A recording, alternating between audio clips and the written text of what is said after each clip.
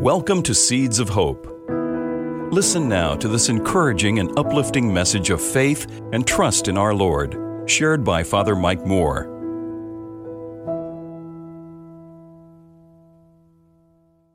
A noise like a strong driving wind. Well, we know about wind in Florida. They just experienced some very strong wind down south. Luckily, it wasn't as strong as a hurricane, and they experienced a lot of water. But we know about wind. I remember one year I was helping out at a parish over on Clearwater Beach. And after a cold front would come through right on the Gulf of Mexico there was some strong winds at night. And I would be sitting outside, and the winds would be, they're not like a fan. You know, a fan is continuous. They were syncopated, like sentences. So they would start gently. You could hear the leaves in the trees rustling. And then it would crescendo. And then it would ebb away until the next sentence began. And sometimes the next one would have an even higher crescendo and strength and intensity. You know what I felt like doing? I felt like getting up and saying, "What are you trying to say to me?" Because it was like the wind was talking. Now, we know today what causes the wind. We know the science. We know where it comes from, what generates it. But back in Jesus' time, the Old Testament as well, they didn't understand that. To them, the wind was very mysterious. You couldn't see it. You couldn't touch the wind touched you. But you could see the effects of it. No wonder the inspired authors of Scripture use the metaphor of the wind to describe the mysterious power of the Holy Spirit. In the beginning of the Bible, in the second line of Genesis, we hear, there was a strong wind sweeping over the waters. As God was about to create the world. And literally in Hebrew, it means the Spirit of God was sweeping over the waters. So then in our passage from the Acts of the Apostles today, from Luke, who's the author of that piece, he says, when the disciples are all gathered on the day we're celebrating today, there came from the sky a noise like a strong driving wind that had filled the entire house in which they were. Luke knew, and his listeners would get the reference. Luke is talking right here about a new creation. That he is proclaiming this, the birth of a missionary church. This is our birthday today. And Luke, not only does he stop there, he also says, when he talks about there were like tongues as of fire above their heads, that's an allusion to the burning bush, when God appeared to Moses. And finally, when the disciples go out and they start preaching, and everybody understands them, he's alluding back to the Tower of Babel, also from the book of Genesis. It was the last time in the world that we spoke the same language. And Luke was declaring here, because of Jesus and the coming of the Holy Spirit, we can once again, no matter where we are in the world, we can speak the same language. It's the language of the Lord. This is powerful. And then what happens after this?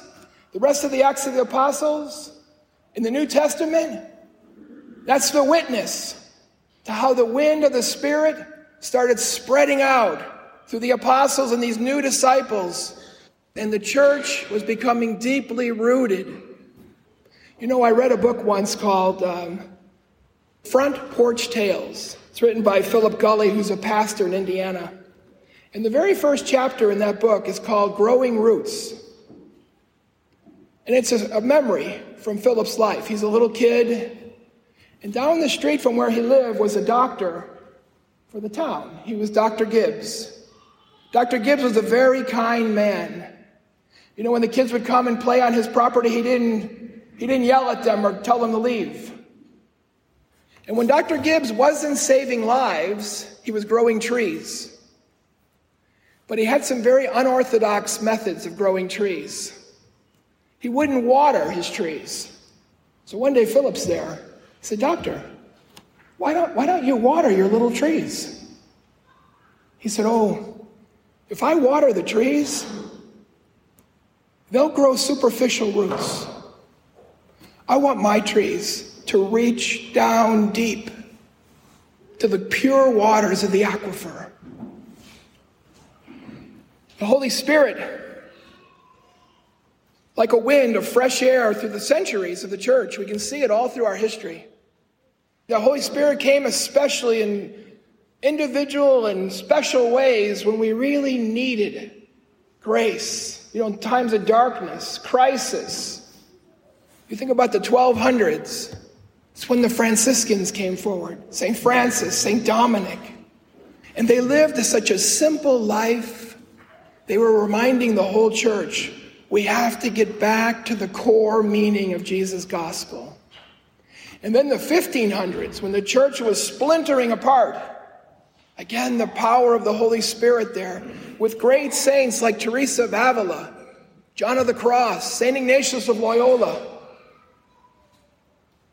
All through our history, we see the renewing power of the Holy Spirit, and that continues to today.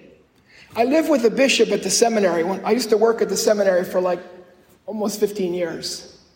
We had a bishop there who was retired, and he told us once, he was there at the beginning of Vatican Council. On October the 11th, 1962, he was reminiscing about it. He said, "Here I am, a young whippersnapper priest." He was there with his bishop as an assistant. And I'm over here in Rome as all the world is gathering for this ecumenical council. There's only been 21 ecumenical councils in the history of our church. And he said, I live with my bishop and other bishops. And he said, I watched them. I watched them go from being individuals. And through the gift of the Holy Spirit, they became one. They became a college of bishops. He said it was awesome. You know that story about Philip Gulley? He goes back to where he used to live decades later. And he made a point to go see Dr. Gibbs' trees.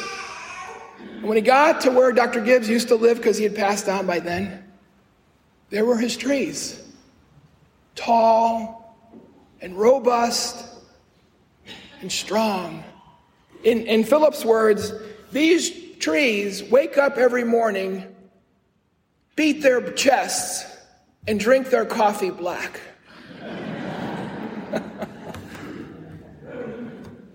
Dr. Gibbs was right. Deep roots are important.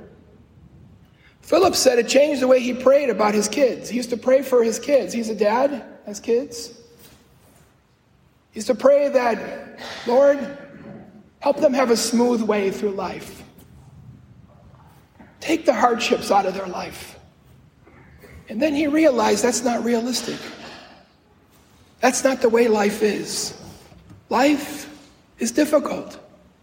So he started praying this way for his kids. Lord, help my kids have deep roots into their faith, into their family, into their friends, into the eternal, so that no matter what happens in life, they can lean into you, lean into the gift of the Spirit in their lives. And that's how the Holy Spirit has been in our lives as a church throughout the centuries, guiding us, comforting us, sanctifying us, convicting us when we need it, leading us to deeper faith and courage in the challenges of life. I'd like to conclude with 3 sentences of a prayer that many of you know very well. Come, Holy Spirit, fill the hearts of your faithful and kindle in them the fire of your love. Send forth your Spirit, and they shall be created, and you shall renew the face of the earth. Amen.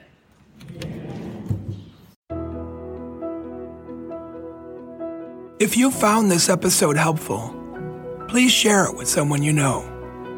God bless you. If you would like to subscribe to the Seeds of Hope Reflections, just search Seeds of Hope with Father Mike in your web browser or wherever podcasts are available.